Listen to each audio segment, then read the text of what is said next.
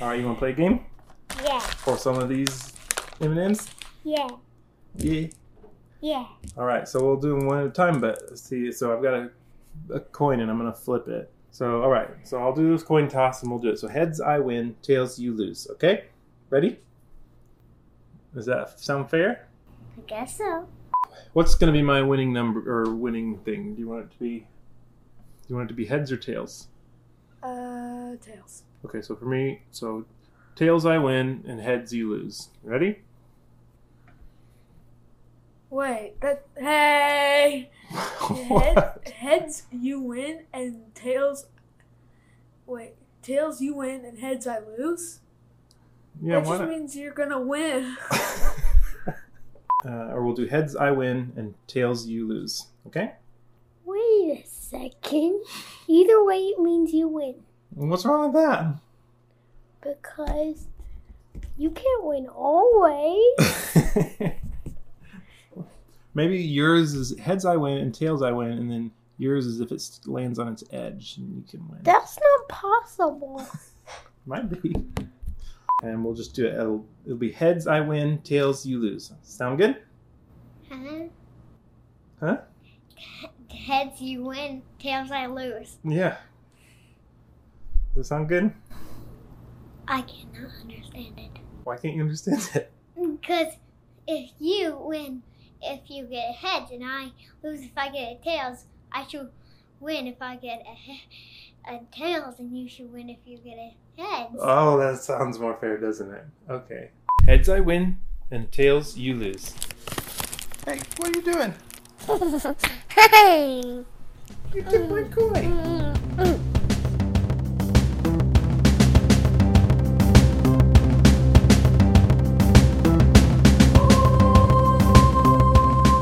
So a couple of years ago, my wife, Laura, challenged me with a question. What kind of puzzle would children find the correct answer to more often than adults? It's an interesting thought. I mean, sure, maybe if the challenge was how much surface area in an average dining room can you coat with a thin, sticky layer of jelly, then kids would have the answer immediately. But that's not really a puzzle, that's just something they do every lunchtime. So in this episode, we'll explore that question a little further. We'll try a few questions out on some real live kids, and set a couple of other puzzles that kids are bound to be hopeless at. I'm Brian Hobbs, and this is Brain Drop.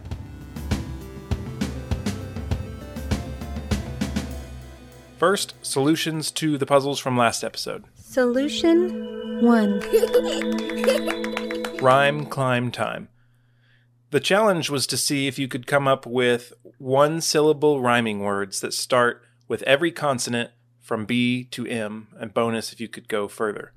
So here's one set that I had come up with. It's block, clock, dock, flock, gawk, that's the trickiest one, G-A-W-K, hawk, jock, knock, K-N-O-C-K, lock, and mock. It kind of ends there. Here's another good one, though, sent in by Josh from Vermont. He had been trying to come up with some, and then when he was out shopping, he saw someone wearing a t-shirt that read, "There's a reason why beer rhymes with cheer." And that reason, apparently, was to give him the answer to this puzzle. So here it is. Beer, cheer, deer, fear, gear, here, jeer, and this is the trickiest one here. I said here. Kier, K-I-E-R. And that is like a basin used for, I think, staining clothes or something like that. When you go to Collins Dictionary, I think it's Collins, or one of the online dictionaries, they'll give you kind of a rundown of how often it's used. And so it was used, really in the early 20th century. It was kind of up there. And then it drops off completely in the last, 10 years. It's just like nowhere. So it's pretty obscure. And he did have to look it up, but it's still good. So we'll go ahead and use that. Kier, K-I-E-R. And then leer, L-E-E-R. Mere, M-E-R-E. Near, peer, queer. rear, sear, tear, veer, weir, that's W-E-I-R, and there's nothing for X. And then I guess you could do year for Y, and nothing for Z. So that's a good one as well. Just had that one word that was slightly on the Scrabble dictionary end of things.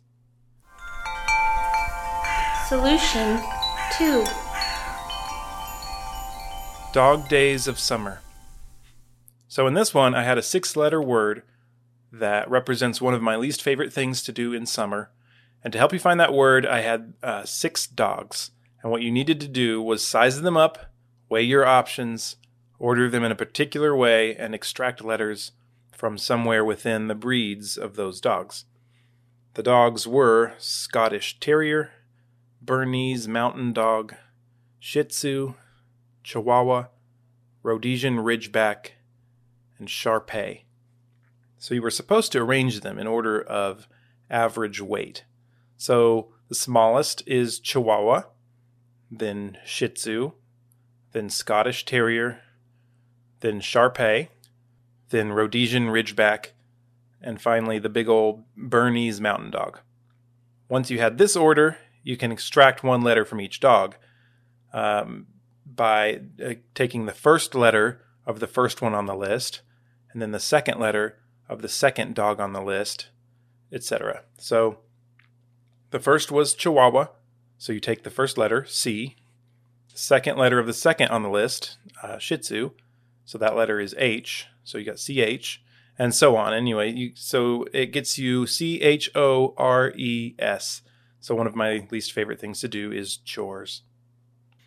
Sean from Cincinnati was the first to solve this one, as did Emily Hobbs from Texas. No relation, except that she's my sister. Solution 3. The way we roll. So imagine a die that can roll across a grid of squares. Each time it moves from one square to an adjacent square, it rolls 90 degrees in that direction.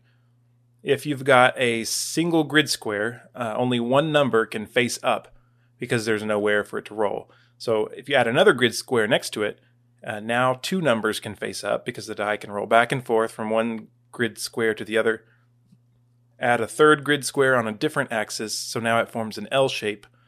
How many numbers face up now? It's 3, as it rolls kind of up and down and back and forth. You add a 4th square. So here's the puzzle. Part 1 was add a 4th square such that now you have a 2x2 grid. As the dice rolls around on this grid, how many numbers can face up? So we'll start there. The answer to part 1 is, again, 3. As it rolls around a 2x2 grid, it cycles through only 3 numbers. So you could set it up, for example, so that only 1, 2, and 3 show up as you go around in a circle. Part 2 was add one more grid square anywhere so that it connects to the other 4, so just somewhere along the outside there. Now how many numbers can you get? And the answer now is 6, all 6. So each time you rotate in a circle around that 2x2 and then onto the 5th square, you can get one of the 3 remaining numbers. So with our previous scenario, there were only 1, 2, and 3 were showing up on the first 4 squares, but 4, 5, and 6 can show up on that 5th square every time you kind of make a circle. Had a few correct answers to this one, although some listeners at first guessed 4 numbers for part 2, not 6, not realizing that you could keep going around the little merry-go-round and jumping off as a different number each time. So back to the puzzles that kids can do that adults can't do quite as well. First, there have to be some ground rules. Like one is that it can't be something that kids would know because it's just part of something in recent kid culture. Like, for example, how do you get to the Ender Dragon in Minecraft? You get these eyeball things, and then you throw them, and then they'll show you a direction. Second rule, it can't just be a puzzle based on something that kids would have recently learned at school and adults would have long since forgotten. Like, if you were falling from a plane, which cloud would you fall through first? A cirrostratus or an altocumulus? There was that show, Are You Smarter Than a 5th Grader, which was basically a show that played on these kinds of questions. So it's really more of a trivia question, and the first 2 rules are similar. they can't just be based on some fact that a kid would know or remember. It has to be based more on how kids think, not what specific knowledge they have. But on the flip side, ground rule 3, the answer to the puzzle can't basically just be arbitrary so that a kid is more likely to say it. So if the riddle was, what is black and white and red all over? Maybe one adult would say, a newspaper. And a different kind of adult would say, a scarlet king snake. And a kid might say, a penguin with a sunburn. So all 3 answers are possible, so I can't just say, yeah, it's the penguin one. See, kids are smarter. So there are actually a couple of puzzles that have made their rounds on the internet that both claim to be more solvable by kids than adults. So we'll look at both of those this episode, but first, let's get to a puzzle about the incredible skills of children. Puzzle 1. String theory. I was a very proud father when I taught my young son how to tie a knot. But the unfortunate side effect is that we are now constantly finding knots in everything in the house. My phone charger, the laundry, the curtains, my toothbrush. Just this morning, I discovered my shoelaces were tied together so hopelessly, I had to cut them apart like Alexander and the Gordian knot. The good news is that I just so happen to have 13 identical pairs of shoelaces, so 26 shoestrings in total, tangled together in a mass in my bottom drawer. The bad news is that my son seems to have gotten to them first. He has randomly tied together all 52 loose ends of the shoelaces one to another. When I pulled them out of my drawer and spent about an hour untangling that mass, I was amazed and impressed to find out that he had inadvertently tied them all together into one long, continuous loop. What are the odds of that, I wondered. Indeed, which of the following comparisons is the best approximation of the odds of that impressive feat? A. Rolling a 4 on a 6-sided die, 1 out of 6. B. Drawing an ace of spades out of a deck of cards, 1 out of 52. C. Sharing a birthday with someone else, 1 out of 365. D. Being born on leap day, which is 1 out of 1,461. Or E. A monkey at a keyboard randomly typing the word ham, 1 out of 17,576. And when they're just going like this and right at your face and just doing nothing, that's when you drop down. National Geographic has a show called Brain Games, and on one episode they featured a puzzle that they say that 80% of children under the age of 10 got correctly, and many adults did not answer correctly, though I don't think they gave an exact percentage on that one. So I've got a link in the show notes that you can go to now if you'd like to see that puzzle, because it's based on an image. And I'm going to give away the answer in a couple of minutes, so if you'd like to give it a try first, you can pause it here and go to that link. But basically, the image is a cartoon bus, but the bus looks symmetrical, so it's unclear at first glance which side is the front and which is the back. And the puzzle is, which direction is the bus traveling? I tested it out on my own kids, but I have to admit they were at a distinct disadvantage with this puzzle. That way. Which way is it traveling? Like, it's just a picture, but if it That was... way. Why? Yeah, why? Because this way just has grass and that way has like a pathway. and difficult. Yeah, that's alright. Or difficult. Or difficult. Tricky and difficult. Tricky and difficult is difficult? Yes. What is that from? Bluey. Bluey. This way. Why that way? Because there's that. Because there's what? The arrow? No, because there's words. Because there's words. Well, it's going both ways, really. Why is Because it? How's it they're going? both ways? symmetrical. Ah, it is symmetrical. And But actually, I don't see any headlights, so no, it's not driving anywhere. that's a good reason, actually. There are no headlights. My kids don't know anything about school buses, and this requires you to know something about school buses. So the answer is that the bus is traveling left because in the picture you don't see a door, and so the door must be on the opposite side. And since, at least in America, the door's on the right side, then the bus must be traveling to the left. Opposite logic if you're from a country where you drive on the left. So why do kids, at least some of them, get this puzzle and not adults? Well, there are a couple of proposed reasons, and I'll propose one of my own as well. I'll also point out something I try to point out a lot these days, and that is that things often don't have single reasons. So all of these reasons might be correct simultaneously. So the most lofty and academic sounding one is that based on a couple of studies from a couple of universities in London, kids make quicker judgments than adults, usually based on their first visual cue, while adults will take a bit more time to gather various evidence before coming to a conclusion.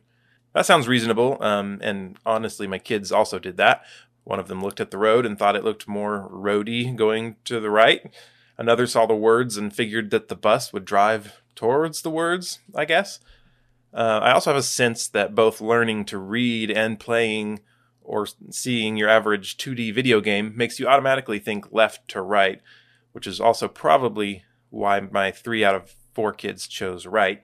Reason 2, which I imagine plays a lot into it, is that kids, at least the ones that National Geographic asked, are more recently familiar with school buses. Their minds will have a clearer picture of school buses that they can compare and contrast against this school bus. So because of this reason, I think this puzzle might fall a bit afoul of my first and second ground rules. So it's based on some information that kids will have obtained more recently, or at least more frequently, than adults. And the third reason that I might propose is that kids have a better suspension of disbelief than adults, because it's a cartoon bus. It's not really shaped like the vast majority of school buses in the U.S.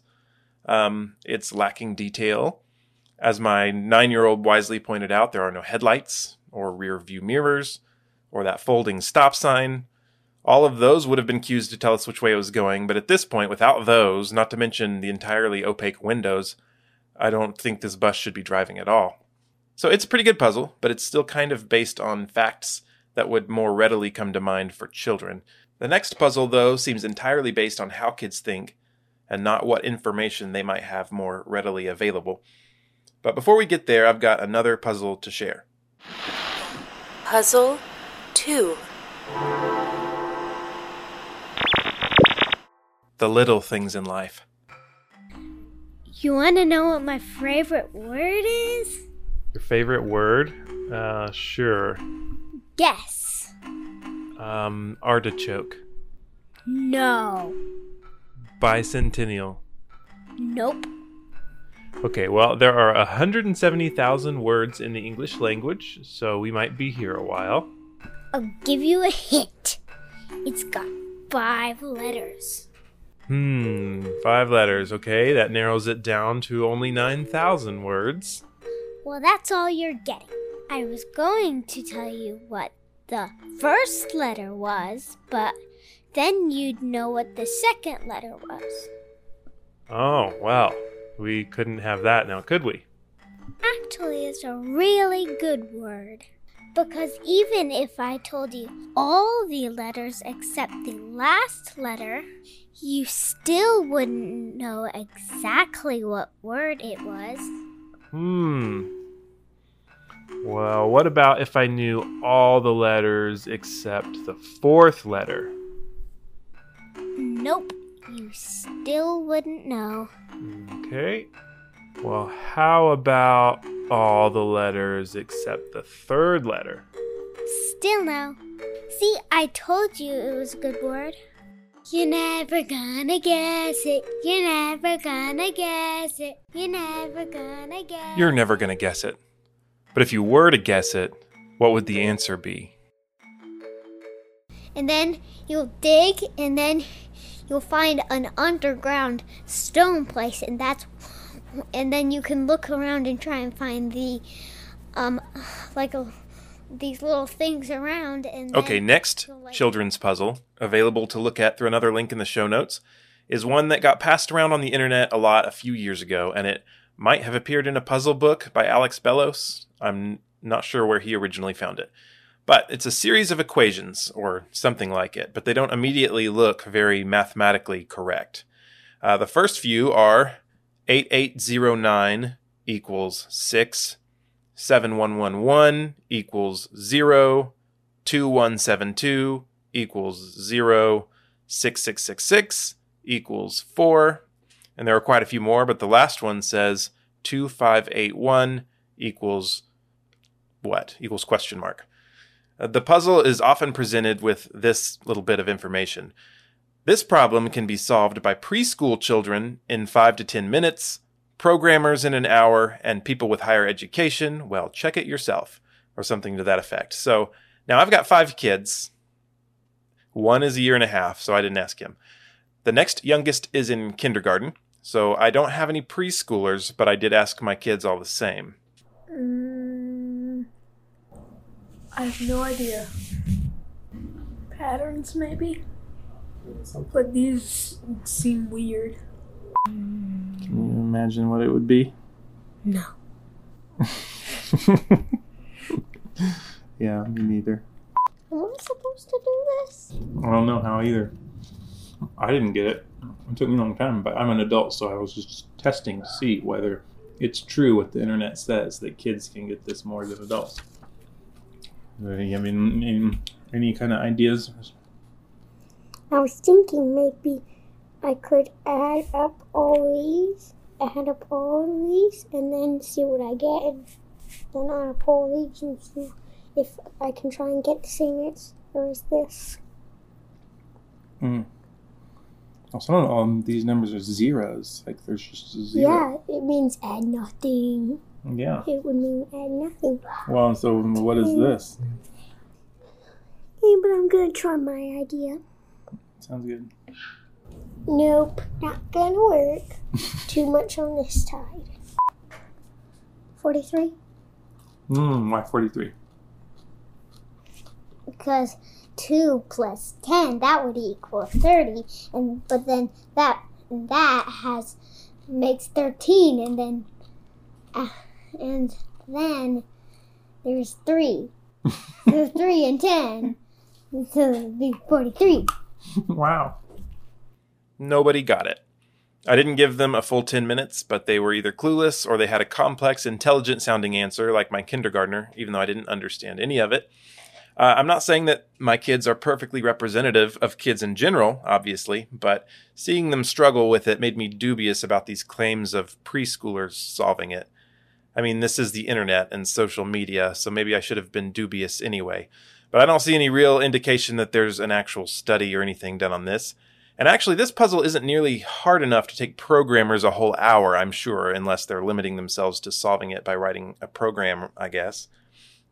So the answer to the puzzle is that it involves counting the holes, quote unquote, in the number itself. So 8, you just look at an 8 in your mind, it has 2 holes. 6 and 9 both have 1 hole, as does 0. It's just a hole. And none of the others have holes. 4 might, depending on the font, but the puzzle noticeably avoids the number 4. So for each 4-digit number, you're just counting the number of holes present in that number. So 2581 equals 2 because there's an 8 in there. Now, once I explained the basic reasoning, it was definitely simple enough that all of my kids were able to get the right answer. And it sort of sounds like something maybe a kid would notice or think about, especially as they're learning to write their numbers. But I doubt that the way the puzzle is constructed would favor kids. I mean, do preschoolers know about equations? And what would make them view the left side differently than the right side? Like treating the left side topologically and the right side numerically. Yeah, I'm thinking that social media nonsense strikes again. But let's go ahead and get to our third puzzle. Puzzle 3.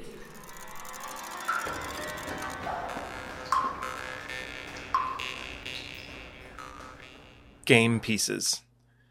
This is the lateral thinking puzzle for this episode that I planned to record my kids trying to solve, so we'll see how that goes. I had hoped to record it ahead of time to make sure they would actually get it, but we'll just have to see. It's a surprise for all of us, but here it is. A boy goes into a video game store, asks for a new Nintendo Switch, and places 2 broken pieces of an action figure on the counter. Why does he do this? That's the puzzle. I don't know where his parents are in the puzzle. Don't worry about it. Pretend it's all safe and everything, like he lives in Mayberry in the 1950s, and this is the corner store where they sell Nintendo Switches. But again, here it is. A boy goes into a video game store, asks for a new Nintendo Switch, and places 2 broken pieces of an action figure on the counter. Why does he do this? And then you'll put those eye things in them, and then the lava will turn to stuff to fall down. So we don't yet know of a puzzle that's exactly like what we set out to find, but we'll try to explore it a little bit further in the next episode, which will be in 2 weeks. But next week, I'll have some bonus lateral thinking puzzle content for you. So that is it for this week. You can go to the website braindroppodcast.com to get a refresher on this week's puzzles. You can send in your answers, share a favorite puzzle, or let me know how the children or adults in your life fared with these puzzles by sending an email to puzzles@braindroppodcast.com. Thanks to Peter Varga for suggesting the heads I win, tails you lose concept at the beginning of the episode. Please consider rating the podcast, giving stars to my children, 1 for each child, preferably. All right, thanks for listening. I'm your host, Brian Hobbs. And when you fall down through it, you go to the Enderworld, and then the Ender Dragon's just hanging out.